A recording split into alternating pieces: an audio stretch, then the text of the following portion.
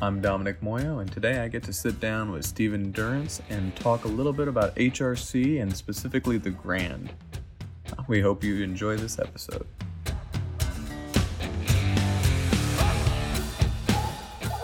You're listening to the UKC Hunting Ops Podcast, celebrating hunting dog heritage, competition, and community. United Kennel Club has been the hunting dog sports home for coonhounds, beagles, retrievers, pointers, cur, feist, and more for over 125 years.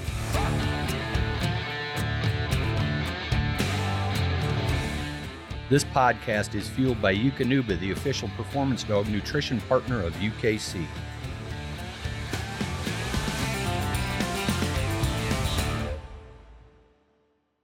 I'm Domenick Muoio, and I'm the Hunt Test and Field Trial Program Manager for United Kennel Club.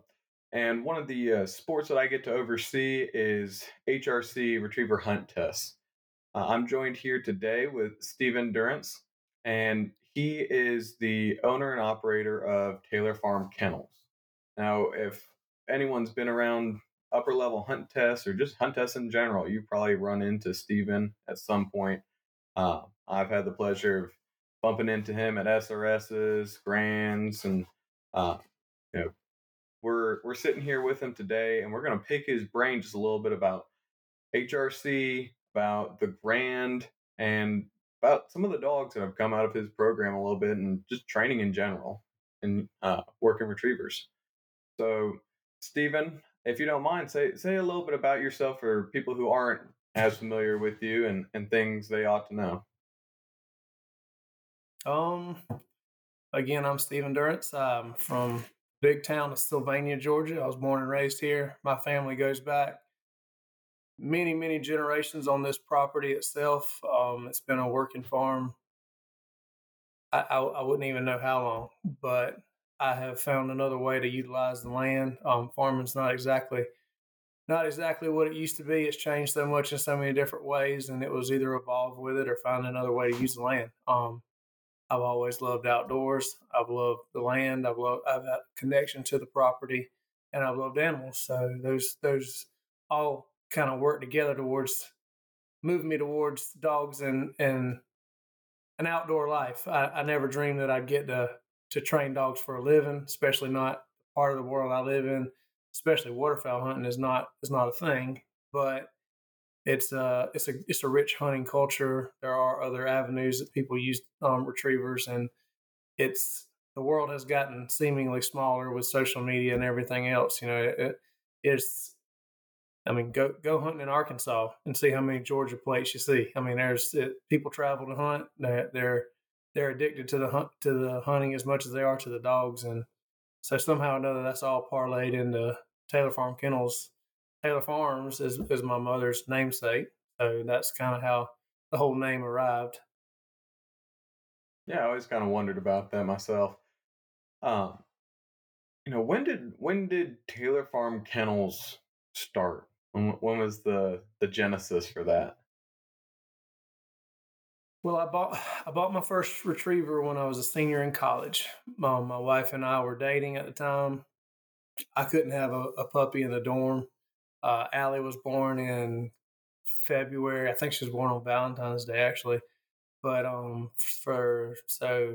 March, somewhere around April, we probably got her. She stayed with Kendra because I couldn't have her at college until I got done and graduated with big aspirations and also a big love for a two-legged and a four-legged girl. And I quickly got obsessed. I mean, with retriever training, the process of it, the mindset behind it, and so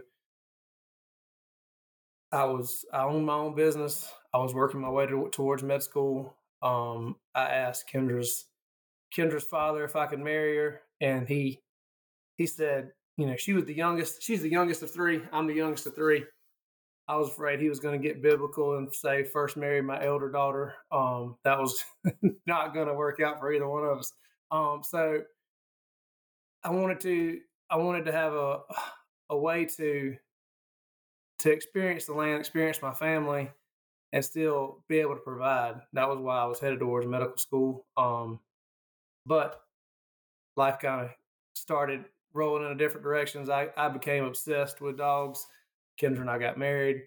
I had another business, a decorative concrete business that I was working my way through school, utilizing, and it just kind of evolved into that. So to say when did Taylor Farm Kennel start? I bought my first dog in 2005, and I was a professional trainer for years before I would ever admit that I was a professional. I didn't feel like I was worthy to use that term. I had 15 dogs at the house, but I wasn't a pro trainer, if you ask me. So best answer I can tell you that is I bought Allie in 2005, and I have been obsessed with the concept with the process ever since. Gotcha. So going on almost 20 years then. Yes, sir. Um, Time definitely flies. So, talking about your first dog, Allie, and your, we'll call it career training, if you wouldn't consider yourself a professional at the time, but you still had some dogs under your care. When did you get into HRC? Was that right there with Allie, or were you one of those guys that were just hunting and you kind of It stumbled on it? it was it was definitely right. Excuse me. With Allie, I loved hunting. That was my passion. The first when I was looking at buying my first dog, I bought him from a guy named Glenn Connie, and Glenn said, you need to decide what you want to do now. And I said, what do you mean? She's like, do you want to do field trials? Do you want to hunt? Do you want to do hunt tests? So we talked about the different disciplines, the different experiences, and he explained the different things. And I said, to me, it sounds like that field trials are a whole lot like horse racing.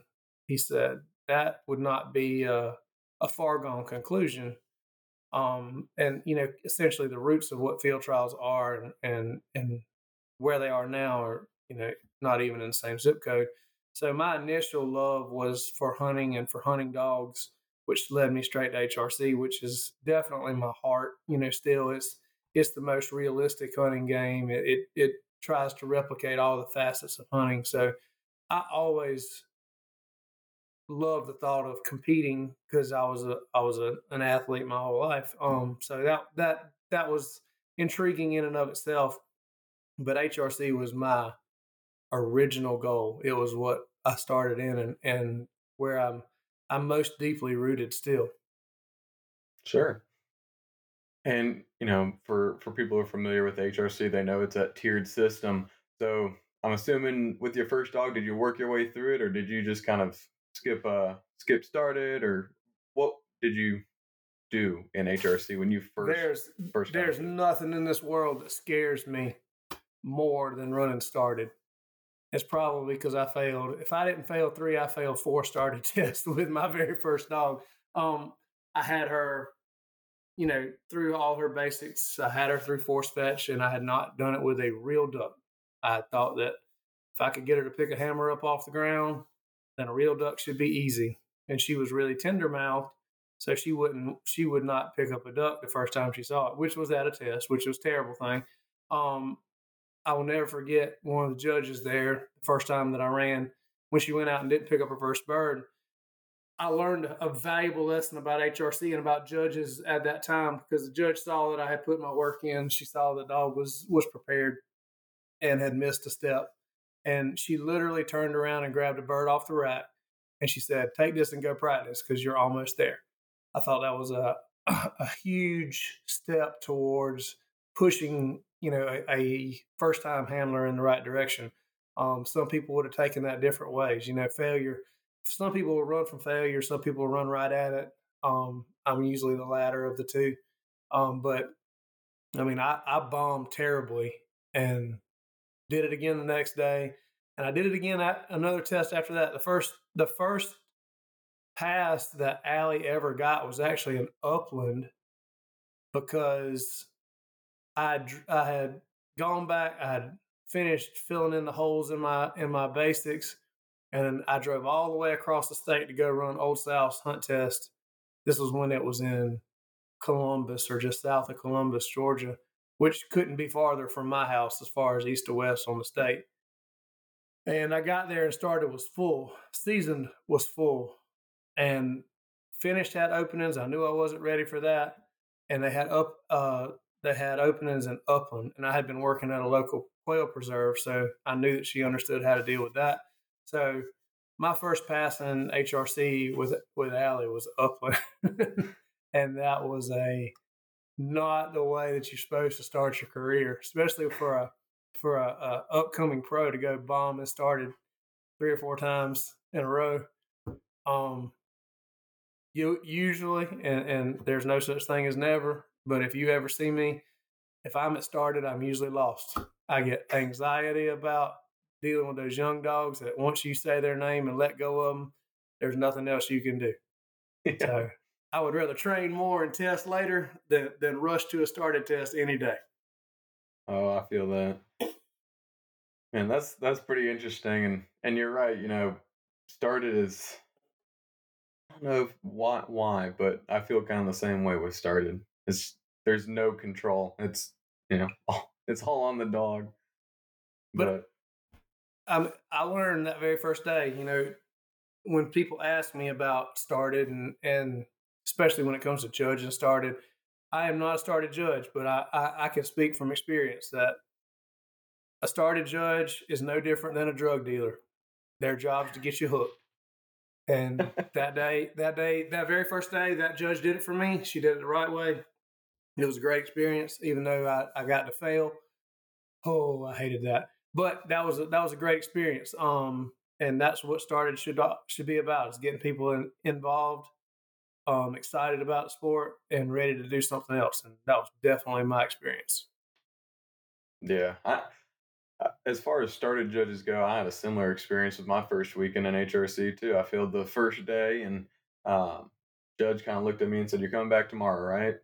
And if he hadn't asked that question kind of a loaded way, I might have thought about it on the 2 hour drive back home. But um, you know, showed up the next day, and I've always had someone in the gallery record my runs. That way, I know what mistakes I make, what the dog does, because everything gets lost in the moment. And I like to review film. And I didn't realize it, but when Sailor picked up her first started pass, I heard the gallery start clapping. Well, I figured it was a poodle thing, or maybe it's just a started thing, or what have you. But I noticed in the video I zoomed in, and that judge, when she picked up that second bird, turned around to everybody and kind of motioned for him to clap, like a little word of encouragement. And that's that that is like what you said. It is a drug. Knowing that there's people that have your Well, back, and and people in the sport that support you being there. it's one of the things that endears hunt test to people because it has a tendency to bring out the better part of human nature rather than the competitive. Sometimes in the competitive aspect of things, people can show their ugly side, and it's understandable. It's part of competition sports, but that's one of the fun things about hunt tests is your dog doing good or bad has no bearing on anybody else. So there's no reason for them to not cheer for you. It's an uplifting experience in my opinion. Absolutely. Well, we go from your first started test. What about your first grand? How long after did you run from your first started test to your first grand? My first grand was in the spring of 2008, and that was because it was in Madison, Georgia, which was 2 hours from the house. And we had a little informal training group. It was there were other people that came and went, but it was essentially me, and it was Dude's owner, Mark Massey, and he brought Dude and Dan Reel, who had St. Thomas Chief, who was a Grand Hunting Retriever champion Boykin, would eventually become a Grand Hunting Retriever champion, and also the very first Boykin to ever pass the Master National. Hmm. So that was our little training group that would occur on the weekends. Um, like I said, there were others there, and we decided we were going to do it, and we were the definition of broke. I mean, essentially, I was going to go and run alley no matter what. And I told Mark, I said, if you want me to run dude, I'll be glad to run dude. I'm going either way. And running twos, outside of an entry fee, there's not going to cost us any more to run two dogs than it is to run one. And we actually had to take up a collection in the training group for to pay for the dog to get in the run. I mean, money was tight. We slept in a tent at the state park to run the event, but it was part of the process, part of the journey, and that was it. It's humble beginnings make you not forget where you came from. Yeah. So my very first grand was in '08. That was with Dude as well. I lost Allie in the third series, and Dude passed, and that was the beginning of the journey. The only grand I have missed since then was the St. Louis Grand 2 years ago. This time, 2 years ago, fall 2 years ago, because I was in the hospital with COVID, and I was plotting and planning when I got out, how I was going to be able to get to St. Louis. But cooler heads prevailed, and they wouldn't let me go. But I didn't make it to the Master National after that. Well, I mean, you've seen the Grand for what, the better part of 15 years now. How's that changed for you? Like, have you seen any progression or evolution in the Grand itself, or even in the dogs that are successful at the Grand over that time? There's been a lot of changes, mostly for the good. And as any organization is going to have, you're going to have your ups and downs. You're going to have your struggles and your tribulations. When I started running the Grand, the max that you could run was 8. That was the limit. So limits wise, we've gone from being able to run 8 to then 12, and to now unlimited, which the Grand kind of has its own way of limiting. It's a self-limiting aspect in and of itself. So the standards of how much you could run have changed. When I started, everybody was complaining that it was an obedience competition, that if your dog beat you to the line or had style, that you were going to get marked down. Some of that, I think I got in kind of on the tail end of that. I didn't have that experience for the most part. I think that most of the people, and same thing is true today, most of the people who are complaining about the standard of the Grand don't have many green ribbons to show. That big, to me, the most beautiful ribbon in HRC is the black and white ribbon that they give you after the second, and they give you a streamer to go with it for every series that you pass. If you didn't get the big green ribbon at the end, if it was just filling out that black and white ribbon, that would be enough for me. But like I said, most of the people that are doing that kind of complaining don't have the success to speak from. So I feel like most of the standards that have changed, I think the Grand is probably a little bit easier today than it was when I started, but for the right reasons. They let dogs have a chance to hunt when they're near a bird. They understand that dogs are not machines, and that perfection is a relative thing. So, I mean, there was times when I first started running, and part of it was the difficulty, and part of it was the simple fact of the perception of things. But you felt like if you blew more than 2 or 3 whistles on a blind, you could be in judgment or in danger of getting marked down. Scared to death, especially with Dude. I realized with him that I usually didn't really see the real Dude till like series 3, series 4. And it was because I was being so hard on him going up to the competition because he was such a big dog. If he took one step under the gun barrel, he was flirting with being outside the range of what could have been considered excessive.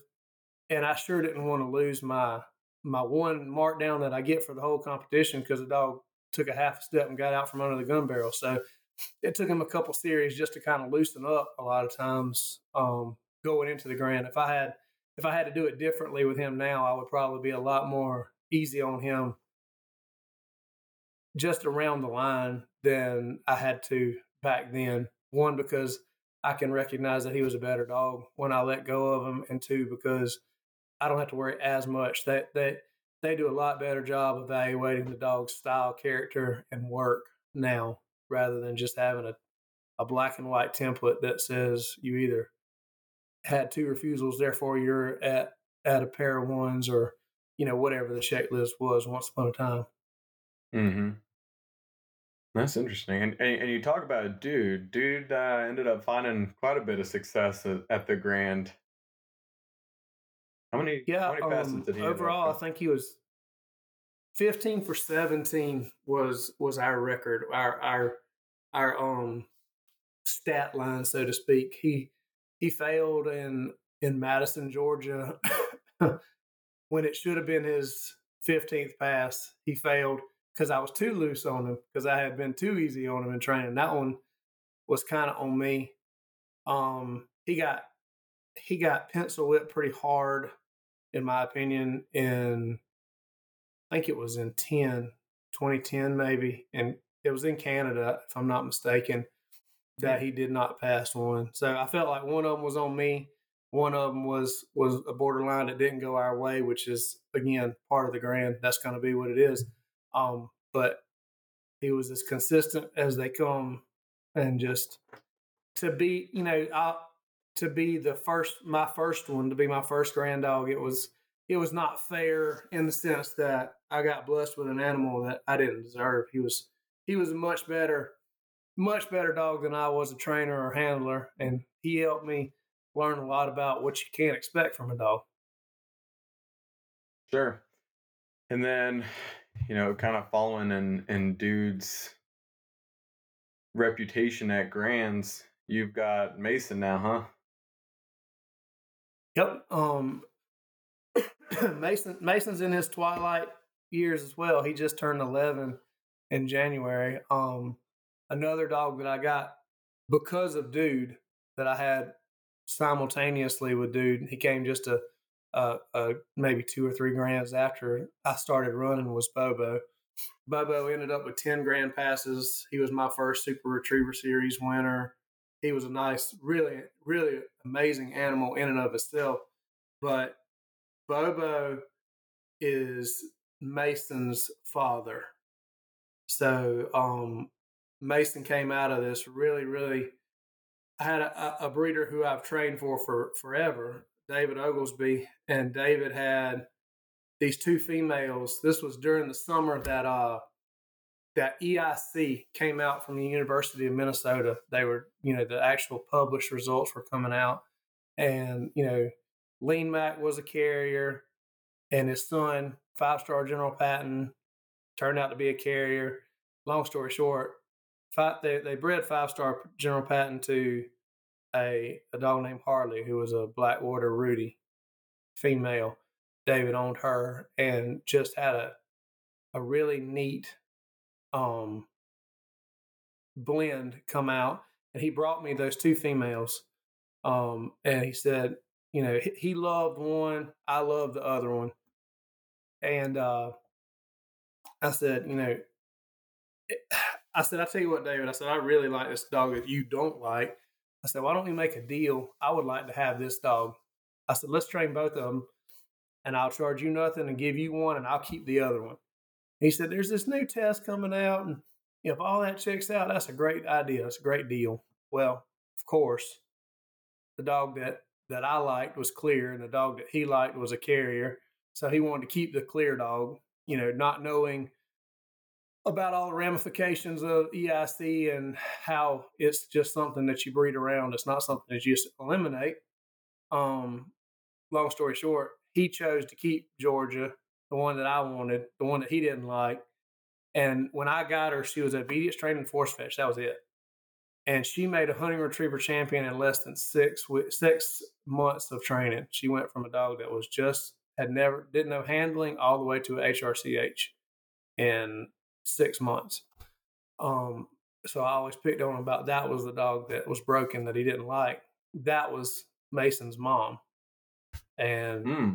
so when Bobo came on board and he was running really good, and I was begging David, I said, David, I really think you should breed Georgia to Bobo. And he was, well, he's on, he doesn't have anything but an HRCH and a master hunter, and I was working on that. I said, I promise you, this will be a good breeding. You really need to do it. And I finally twisted his arm into doing it. He bred to a hunt retriever champion master hunter.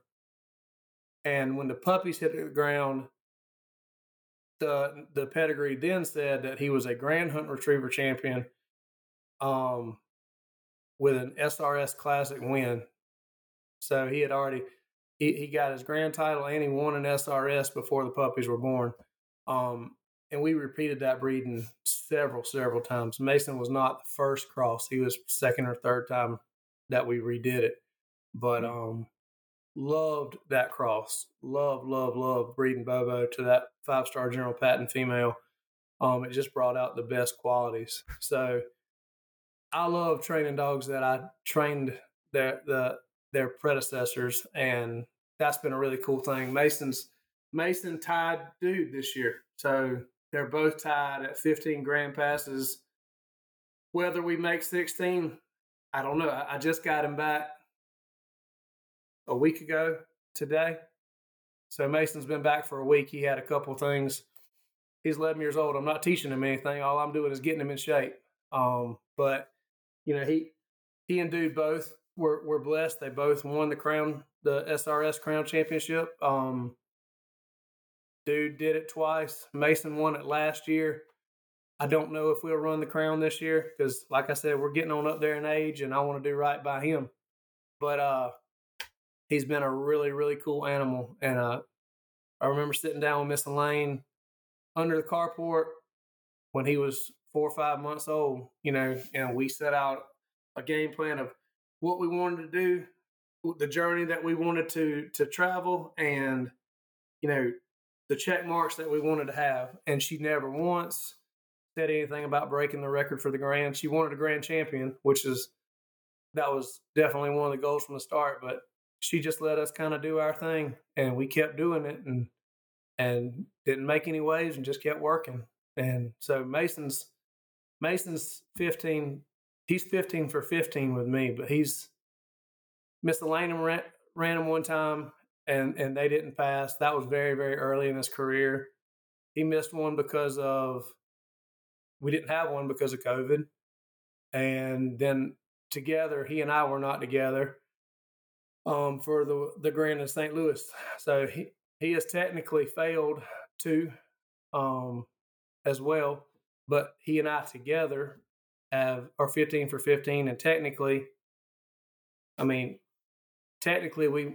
had 3 shots that we didn't have a chance at.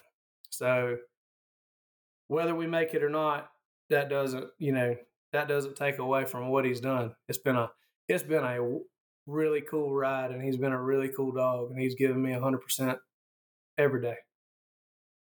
Awesome. Yeah, and you as a handler too.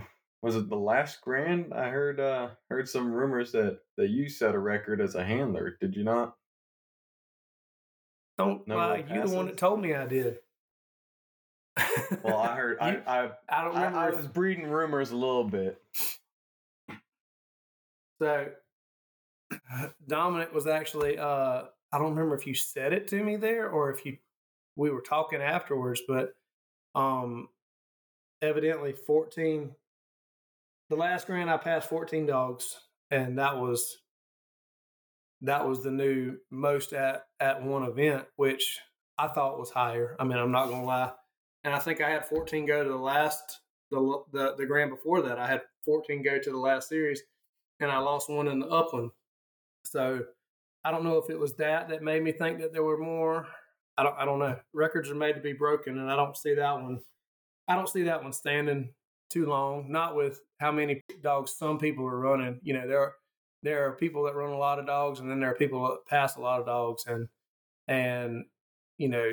there are some guys that are running more than 14 dogs at an event that very easily could pass more than that. So that's part of the fun is we're all just trying to push that step a little higher.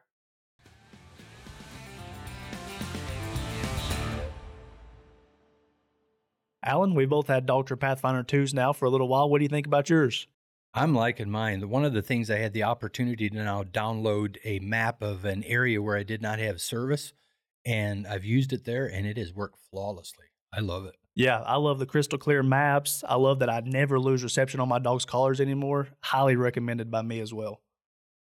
Dogtra Pathfinder 2, the official GPS collar of UKC.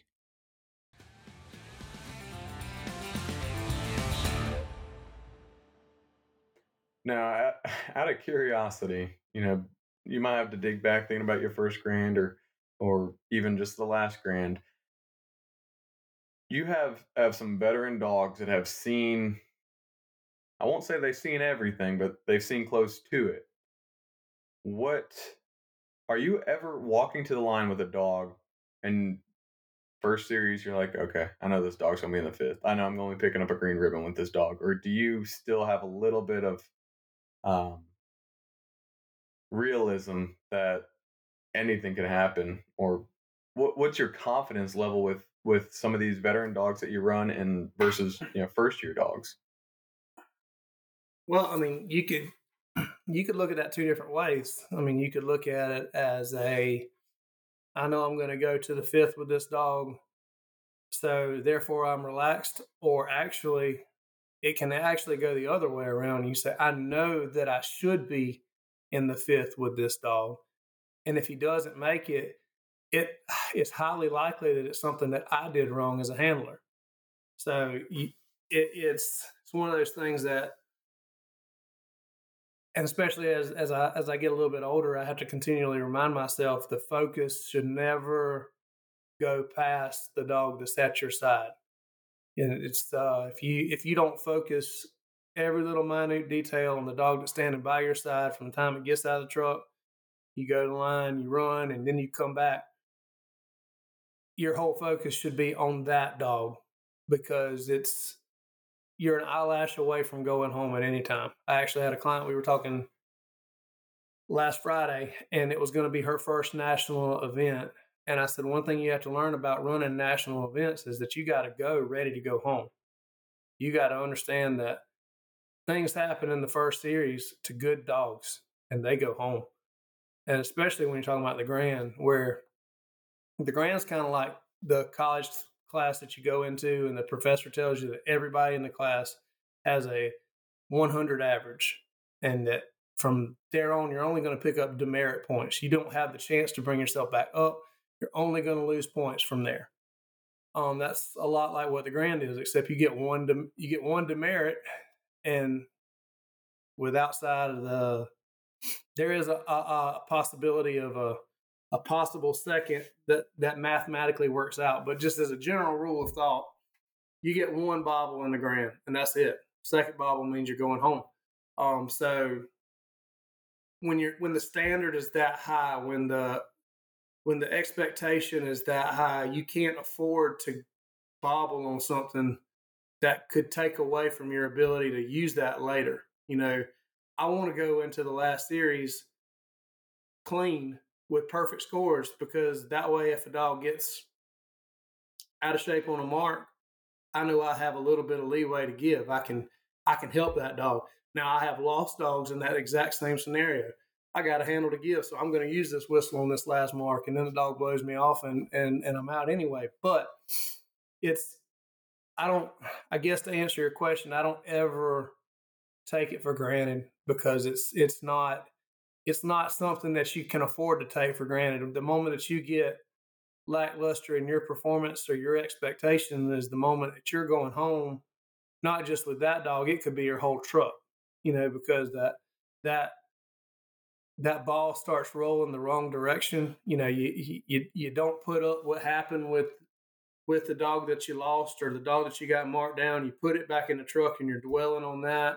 You get the next dog out and you forget to put all that baggage up with the previous dog, and then you get same thing happens on the next dog, and all of a sudden your entire truck's headed in the wrong direction because you couldn't put down the goof that you made that you never should have made because you weren't paying attention. Mm-hmm. So there's a definite that is a huge responsibility to bear that I don't think folks understand when it comes to running multiple dogs, how hard it is to stay focused on that dog and not let the good or the bad of what happened with the previous dog affect the next one. Yeah, just taking everything one bird at a time, as we say, right? Well, I mean, I've lost clients because I refused to sit there and crying Cheerios over the dogs. Had it bobbled, it went out, whatever happened. And I'm the same way, really, when it comes to how good they did. While we walk back to the truck, we can talk about it and say, man, I hate that, or this was great. But when that door slams shut on that truck, I'm done talking about that dog. And, you know, especially if it's something that was negative, because I can't afford, the next dog doesn't deserve me having negative thoughts. And I'm done with it at that point. It's not that I don't care. It's not that I won't think about it later. I just can't afford to think about it right then, because the way the grand usually shapes up, especially now since we've expanded and have smaller flights. I mean, you walk to the truck, you get a dog, you go through the holding blinds, you run your dog, you bring it back.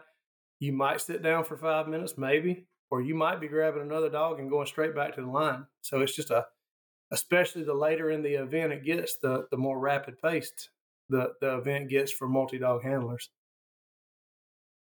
Yeah, I couldn't imagine at that level the mental fortitude to be able to truly check the baggage with this dog, or the praise with this dog, that second, pick up the next dog, and we're on a completely clean slate. I feel like I would still be thinking about, well, I know they didn't mark that one perfectly, so I wonder if I adjust a Well, little bit to give them a better picture. Like I feel like I would even struggle with checking that baggage. Everything would be in the back of my head, but I'm also a clinical overthinker. that one of the jokes that I make, I have pretty large amateur training group that pre-grand trains with me, and they'll be moaning and groaning about something, and the joke that I make is, it is a joke, but it's not, is that you care too much. I said, the same amount of people care when you get done and you did great.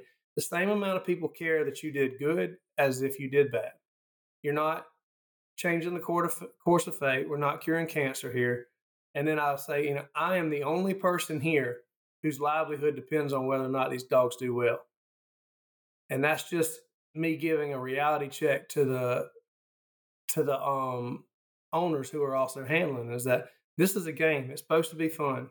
And if you carry that baggage, if you worry too much, if you care so much that your dog's going to do well, the dogs sense that, and they don't sense it in a proper manner. They see it as a um as a sign of weakness, and dogs are genetically programmed to challenge authority. So you going up there and hoping and dreaming and your handshaking because you're nervous does nothing but damage your chances of doing well. So one of the things, especially the folks that do my ladies handler seminar, will tell you is that I preach that nervousness is a wasted emotion. It does nothing but hurt your chances of success when it comes to dogs. Now I could apply it to start it all the way up to grand, but what advice do you give to No new doubt. or even experienced handlers to check that nervousness? You got any tips? I've heard people say everything from, chew gum to, sit down every chance you get, like just random stuff. Everyone's got their own little home remedy for curing nerves. Do you have um, any little tricks or anything you've ever heard that make any sense to you?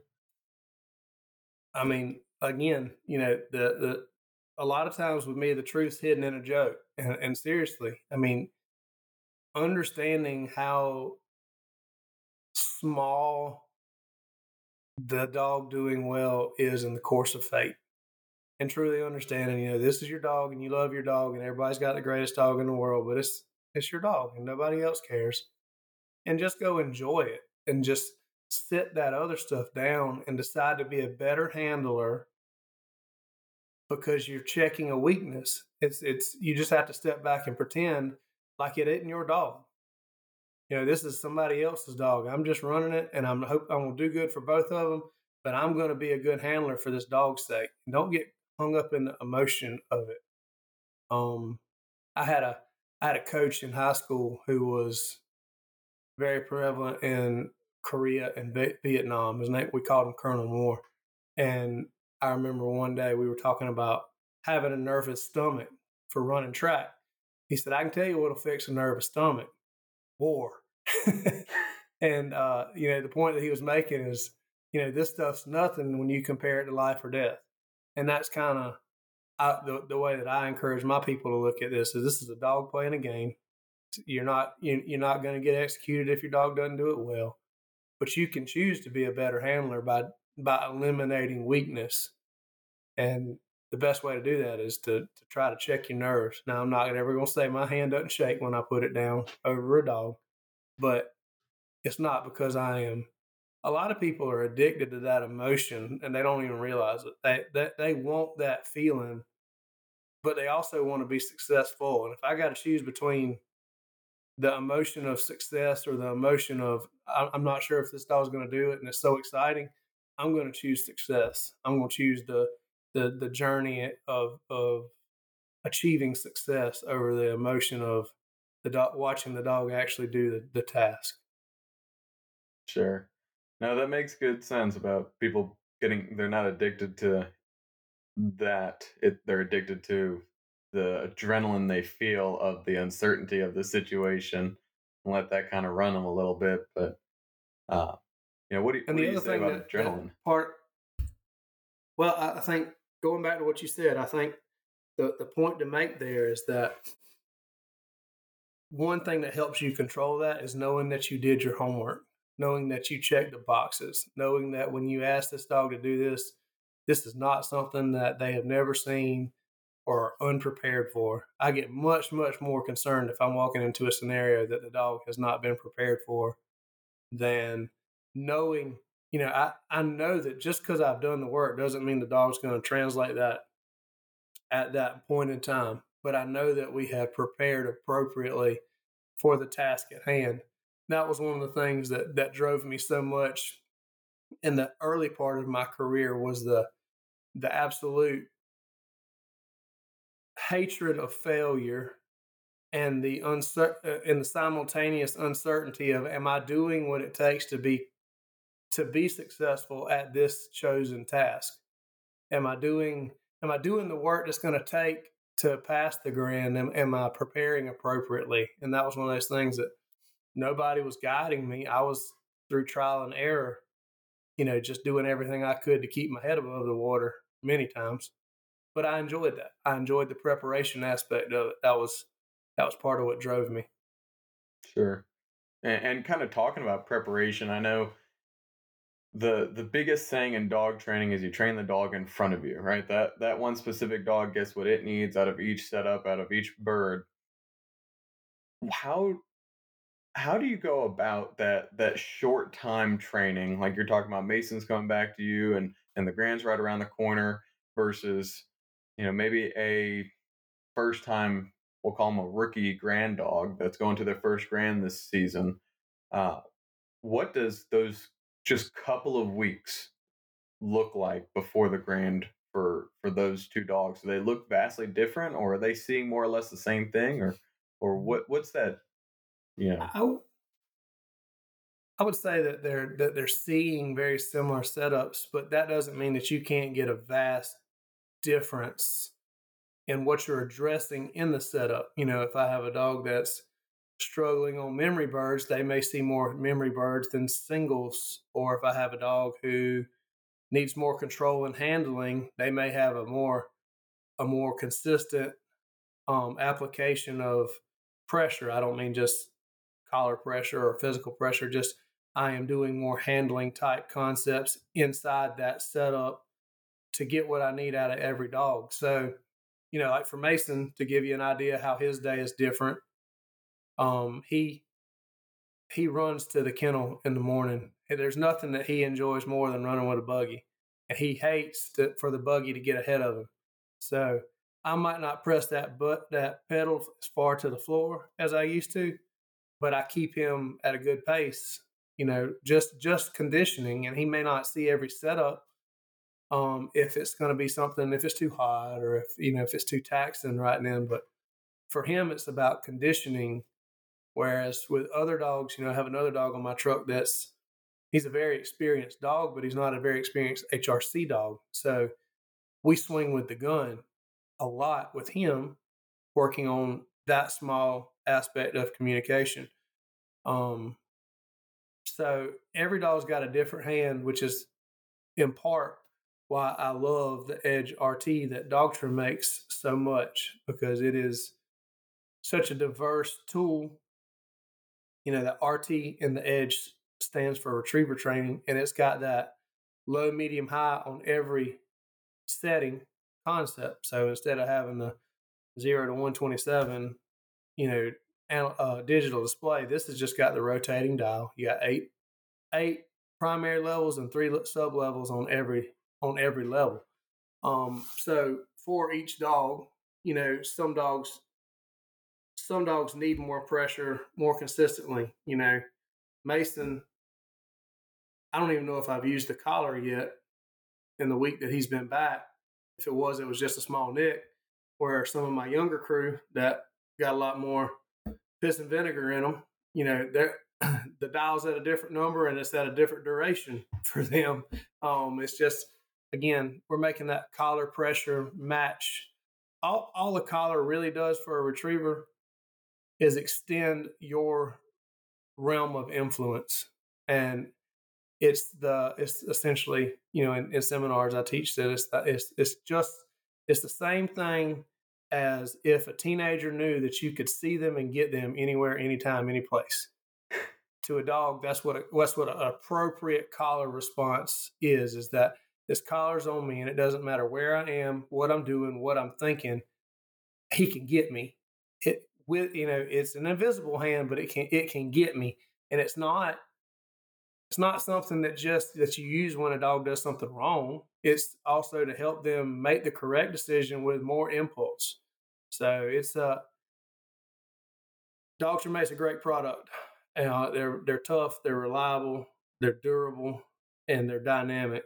So I love. They make a lot of different other products, but Edge RT is what I use almost exclusively because of that broad range that it offers at a fingertips touch. I don't have to do a lot of turning dials or looking down. I know where I'm at based off the clicks of the dial.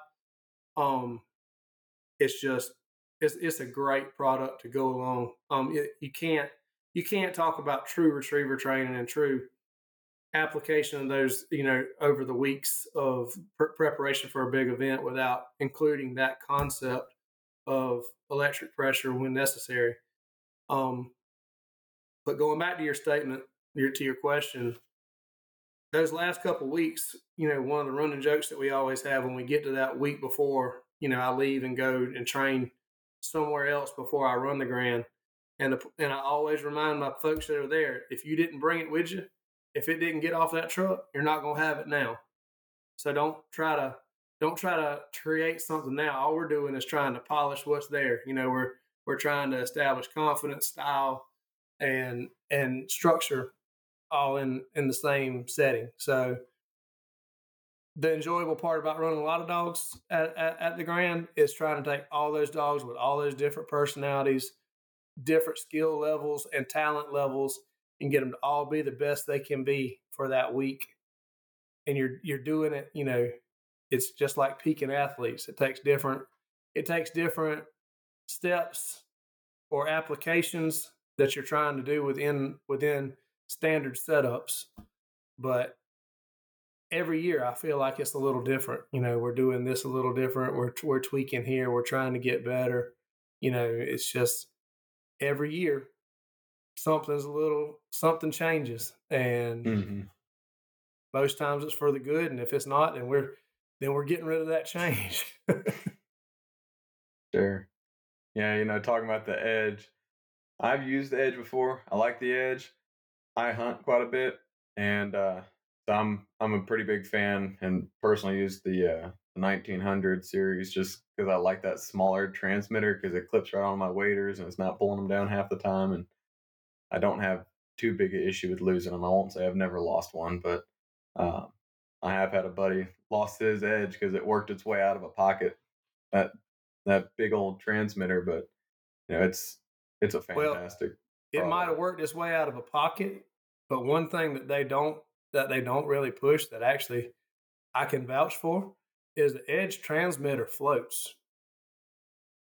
Really? I had it slip out of my waders in belly button deep water and just kerplunk. I was like, oh my, I'm not gonna bend over in that. And sure enough, it floated right back up.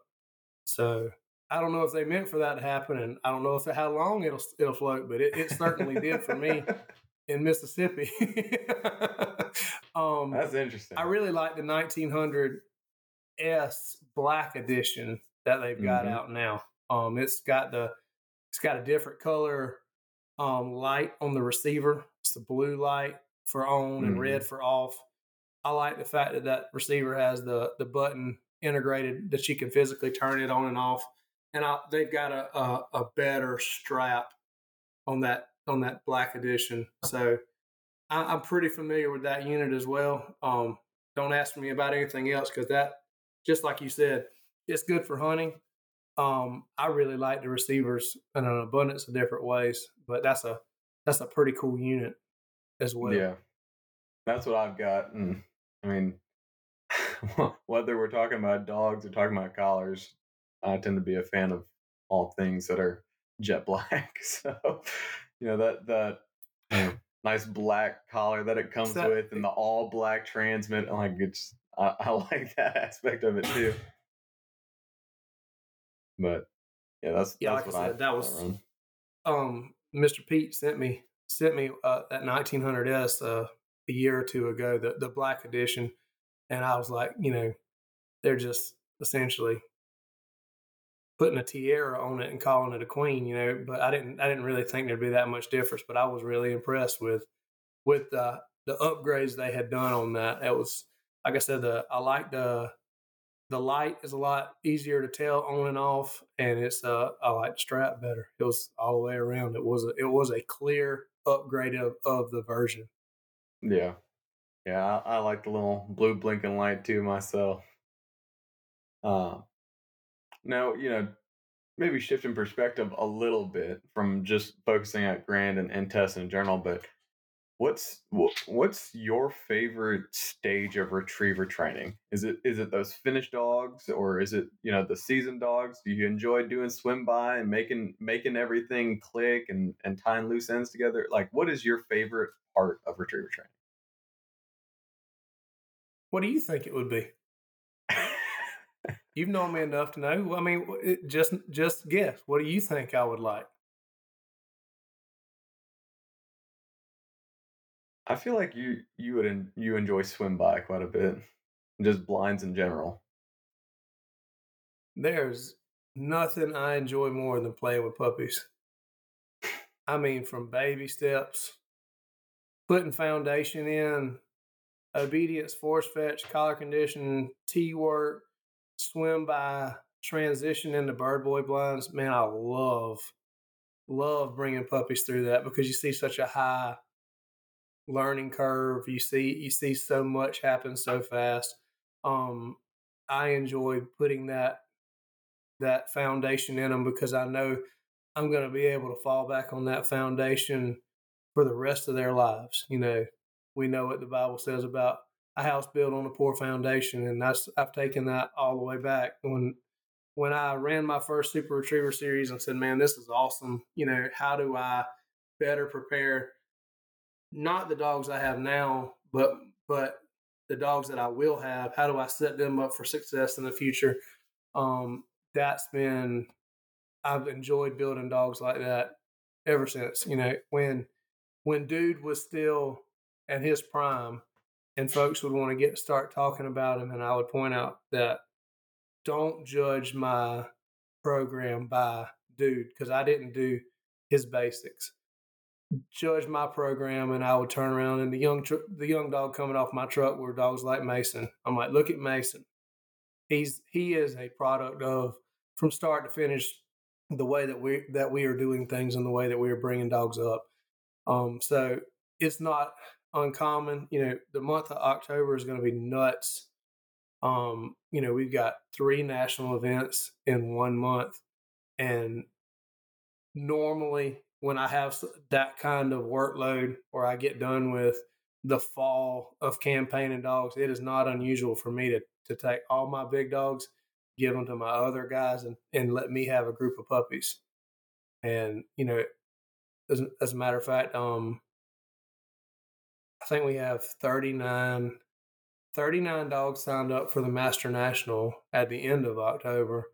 Um, and roughly half of those were just getting done, or finishing up force fetch when I came home from, when I missed the Grand because of COVID, and then I ran the Master National, and I ran the Super Retriever Series Crown Championship, and I got home and it was like the 5th of November, and I said, guys, y'all take all these dogs.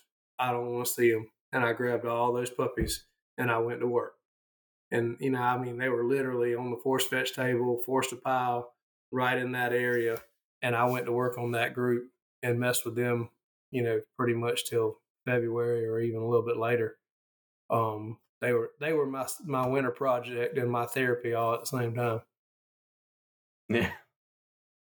Yeah, that's, talking about that learning curve, you definitely start to see a lot of light bulbs click in such a short period of time. It's definitely rewarding, but it, I'm sure.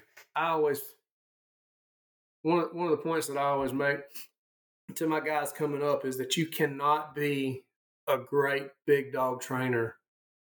You don't have to love young dog work.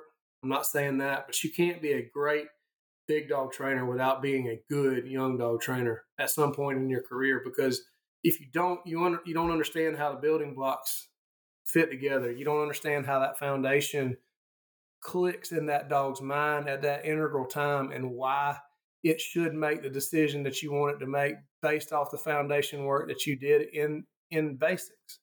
So if you don't have that true understanding, not just to be able to do it, but to be able to do it over and over and over again, replicate it, teach other people why this should be the way it is, until you have that kind of level of understanding about young dog stuff, you'll never really be great at big dog stuff. You'll always have that lack of, or disconnect between the basics and the finished product. One of my training mentors kind of put it to me. It was on the same topic you're talking about now. And he said there's a difference between the science of dog training and the art of dog training. You need both of them to be successful and find success with dogs. But science is just knowing what should be done. Art is knowing truly how to do it, and with each dog, when to do it, what to do in certain, and all the things that you can't just read in a book, or you can't just watch a YouTube video on. And I think that kind of connects with what you're saying. Understanding that foundation and all that young dog stuff is kind of the art of it. The science that, like, you know how to stand next to a dog and call their name, and the mechanics of running a blind, but do you understand why this dog is going to do everything you ask it to do when you go to that setup? Well, I think the greatest title of any retrieving material that's out there is Rorum's The Art and Science of, I think it's handling a retriever, but it's in that exact same vein. The other point that I make to folks is that they don't understand, or they have never thought about the fact that lawyers practice law and doctors practice medicine. So you should be practicing training dogs. The application of dog training, it is a practice that if you're not practicing it, you're not getting better at it, you're not learning more about it. And that's exactly what dog training is. That's why you see, especially folks that get in that get addicted to field trials now. They're in love with the process. They're in love with the application and the replication over and over again. They're not in love with the dog. They're in love with the process of going through the steps. So, and that's kind of what it takes to be successful, especially at that game. So, it's some people call it the process. My point is that you should be practicing the art of dog training and the science of dog training every time that you work with animals. No, that's definitely good insight on it. Now, with the grand right around the corner, impart any wisdom to people listening that might be on their way out to the grand, or bouncing back and forth between whatever piecemeal training grounds they got together for the grand. Um, what words of wisdom do you have for those guys? Easiest thing in the world. I can tell you how to pass a grand. Don't give them anything to judge. It's it is that simple, in the sense that you do not have to go out there and step on all the marks and line all the blinds. Don't try to do that. You want to be utterly forgettable. You want to go up there, do your work, and be gone, and the judge flip his page and say, "What just happened?"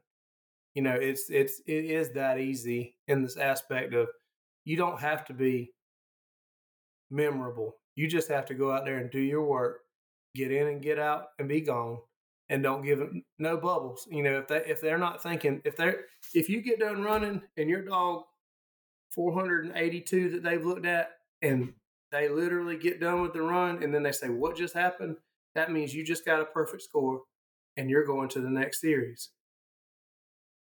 Don't give them anything to judge. Now, of course, we all know that's not that simple, but if you can follow that, you will pass the grand. How about that? Mm-hmm. Well,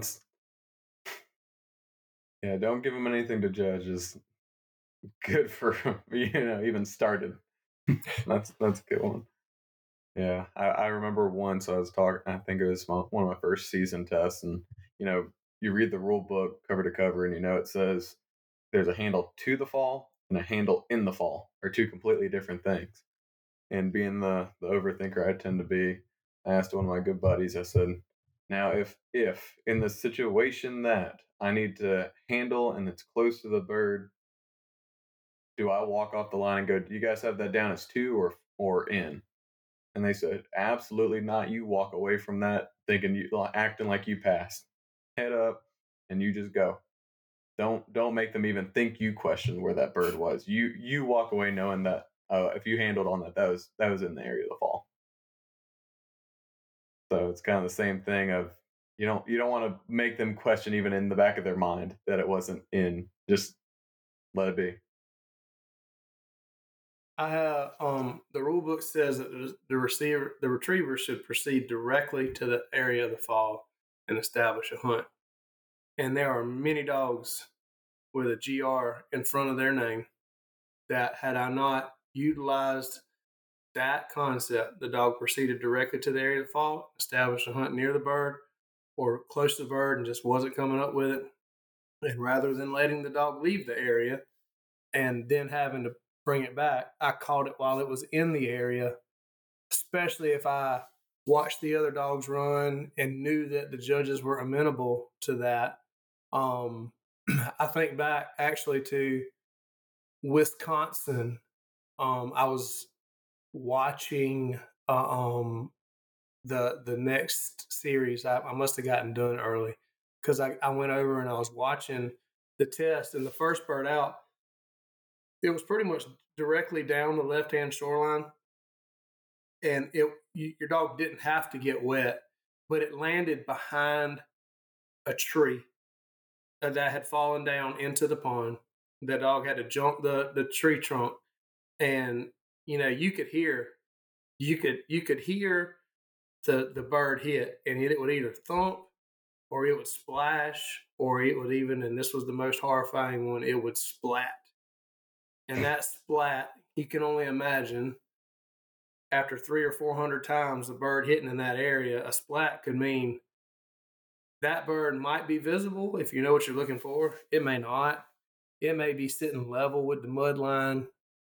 it was one of those marks that you really wanted it to splash or you really wanted it to thump, because that dog could go running down that shoreline, not be wet, jump that log, and be over the bird and gone to no man's land in no time, because it was a tight test. The memory bird in the middle wasn't very far offline. The dog could jump over that bird and be at the other fall or hunting near that other fall 3 or 4 seconds, and I watched the dog take off from the line. I couldn't actually see the dog hunting, but I heard it jump the log, and I mean, in no time, the handler blew the whistle, and I looked at the judges, and I saw them both nod their heads that the dog was in the area, and so I learned right there. I was like, that is going to save me, because I know that they understand how difficult that mark is, what they're expecting the dogs to do, and so all that dog has to do is identify that bird. Once it identifies that bird, I better not let him leave. I don't remember when Wisconsin was. 12. The first one might have been in 12. Yeah, I think the first one was in 12, which means Mason was a young buck. And I handled Mason on that mark in the area for the exact same thing, because he got a splat. He went hauling behind over that log, and when I tell you he made a circle, I'm talking about you can't spin any faster, and he was ready to leave. And so as soon as he made that one spin, I hit the whistle, toot, toot, toot, brought him back with the bird, and he was in the area. I learned that watching the flight ahead of me run. I mean, and that was, again, going back to being a savvy handler and understanding how to give the judges what they wanted. I figured out what they wanted there. I knew my dog, and that mark was not his mark. He was going to blow over that thing if he had a chance. And we got through it. I mean, I can't remember how many grands it was. Miss Elaine, I'm sure, could tell you, but it was a bunch. It might have been 8 or 10 grands that Mason and I ran together, that he would give up his perfect score in the first or the second series, and we'd have to kind of let it all hang out to the end. Like, he didn't pass. I want to say he did not pass a grand clean until like his 8th, somewhere between 8 and 10 grands. So he gave up his perfect score somewhere in there. And usually with him, it was at the beginning, not at the end. He just liked to play it. He liked to play it that way. Yeah. What it's a little bit off topic, but what do you think the prime for a dog is? Now, I'm not talking about the Masons of the world, but just in general, when do you think that dog hits its prime? And, you know, if you had to average it out. I would say that you really don't know what a dog is till they're somewhere around 4 or 5. As far as what their mature mindset and strengths and weaknesses and skill set is going to be. It's so laughable to me. People get in such a rush to get a dog titled by a certain age, and I cannot tell you how many times I tell clients, I do not care what a dog is when they're 2. I care what they are when they're 4. I want to see them be a total package and be the best they can be at 4 years old, not sit there and wish that or pontificate about what they could have been, but if we'd only gone and done it right instead of rushed. Mm-hmm. So I don't think that they even know who they are really well until they're 4 or 5 years old. So usually somewhere 5 to 8, 5 to 9, somewhere like that. Especially when you start talking about Super Retriever Series, you usually don't see dogs start getting good till they're, 6 or 7, because they have to master so many different facets of the game.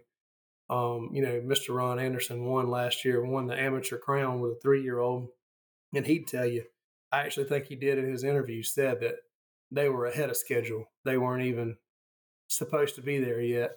And you'll see young dogs get on that kind of roll, when kind of like a baseball player when they start getting on a hot streak, that ball doesn't look like it's the size of a baseball. It looks like it's the size of a softball or even bigger. They just see it well, and they'll go through spurts like that. So I would say a dog's prime, a normal animal, can't happen before they're 4 because they don't even know who they are yet.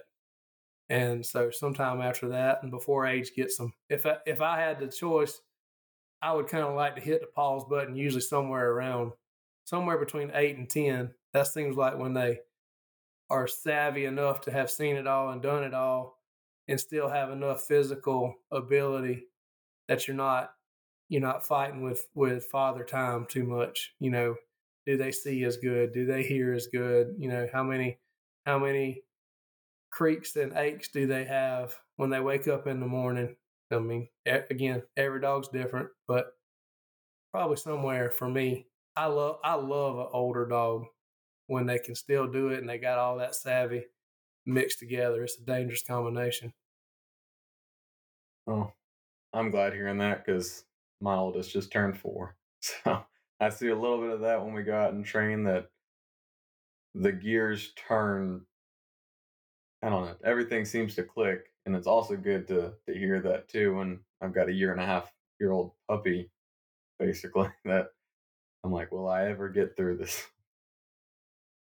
Well, and the thing that I would encourage you with that puppy, everybody wants to rush to the fun stuff, and they forget that all that puppy stuff is the fun stuff. And you want to look at your 1.5 year old and say, I want it to be where my 4 year old is. Well, in reality, it's the journey of the whole process, and all those things that people have a tendency to cheer for and get all excited about with that first dog. They're just trying to get those things out of the way so they can get to advanced concepts. And that's the biggest mistake you make. You want to, every one of those dogs deserves to be cheered for, just like your first one was. And, I think that a really good young dog trainer is just like a kindergarten teacher. They teach you the right and wrong, how to stay in between the lines and follow instructions and all this at the same time to make you feel like you can conquer the world. That's what good young dog trainers should be doing with young dogs, and that's what I would encourage you to do with your rebel child is quit looking at him as a rebel and start looking at it as, what have I not done right? What have I skipped over? What do I need to do better for this dog to set him up for success later? Yeah, I think I'm having some of those reality checks now of, you know, can't expect the same work out of them, and that comparison is truly the thief of joy. So being able to give her what she needs to become, the best that she can, whatever that looks like in 2, 3, 4 more years. But yeah, My best that's friend from high school will laugh and tell you that if my second dog had been my first dog, that I'd have never been a dog trainer, because my second dog was hell on wheels. But again, same thing, learning the process and learning not to skip over all those little details, and the little steps are just, they're integral in the whole thing. yeah. Well, to kind of recap your advice so far for people running started, like me in a couple weeks here, or for somebody running the Grand in a couple weeks here, or whenever they're going, is stop caring, uh, just train, and stop caring. That's my biggest takeaway. I think is when you walk to the line, don't care so much. See, at that point, I would tell you to remember not to be a sophomore in your understanding. So being a sophomore actually breaks down to two Greek words, "sopha," which means the love of, and the second word of is what we get the root word that we get moron from. So a sophomore actually translates to the love of idiocy.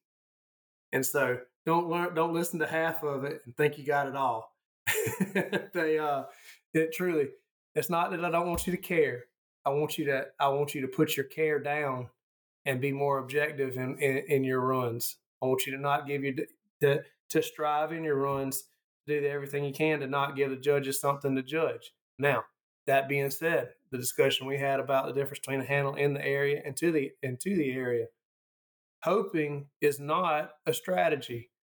Going out there and kicking your dog off and hoping the dog comes back successfully does not constitute good handling. So there are times that you have to get involved and you have to give them something to judge. But if you handle at the appropriate time, it could go in your favor. So and the rule book says the same thing about marking, started all the way to grand, that a dog should proceed directly to the area and establish a hunt and retrieve the bird back to the handler. So you read the rules and understand them, and ignorance is not an excuse. So once you have proceeded directly to the area to fall and established a hunt, it doesn't say that it has to do it all by itself. But that being said, I wouldn't go out there and handle in the area every time. Let the dog show that it's capable of doing it on its own. But if you got a dog that you know doesn't like a check down bird, and they got a really good check down bird in that test, I'm going to be prepared to put my dog in the best possible situation to come up with that check down bird. But if he identifies that bird and makes a circle in the area and is hunting the bird where he needs to be and gets that look in his eyes, I'm not going to let him leave out of there and then handle. I'm going to catch him where I need to, because I know that dog struggles on this concept. So it's just good. It's good strategy to have. You got to have your plan and you got to work your plan. And then you got to have a backup plan when your plan that you got goes all to pot because it didn't see the middle bird when the triple came out, or, you got to have a backup plan and then a backup plan for your backup plan.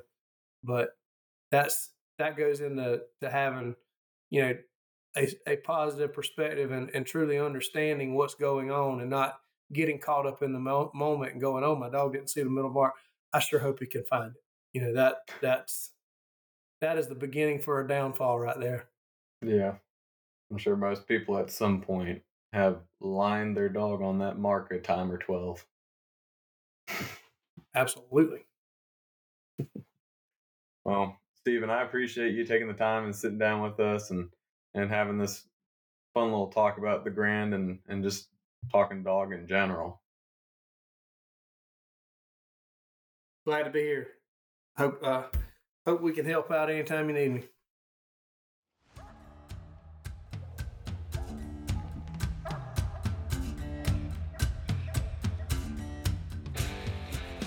Thanks for listening to the UKC Hunting Ops Podcast. Be sure to give us a follow wherever you get your podcasts so you don't miss out on new episodes.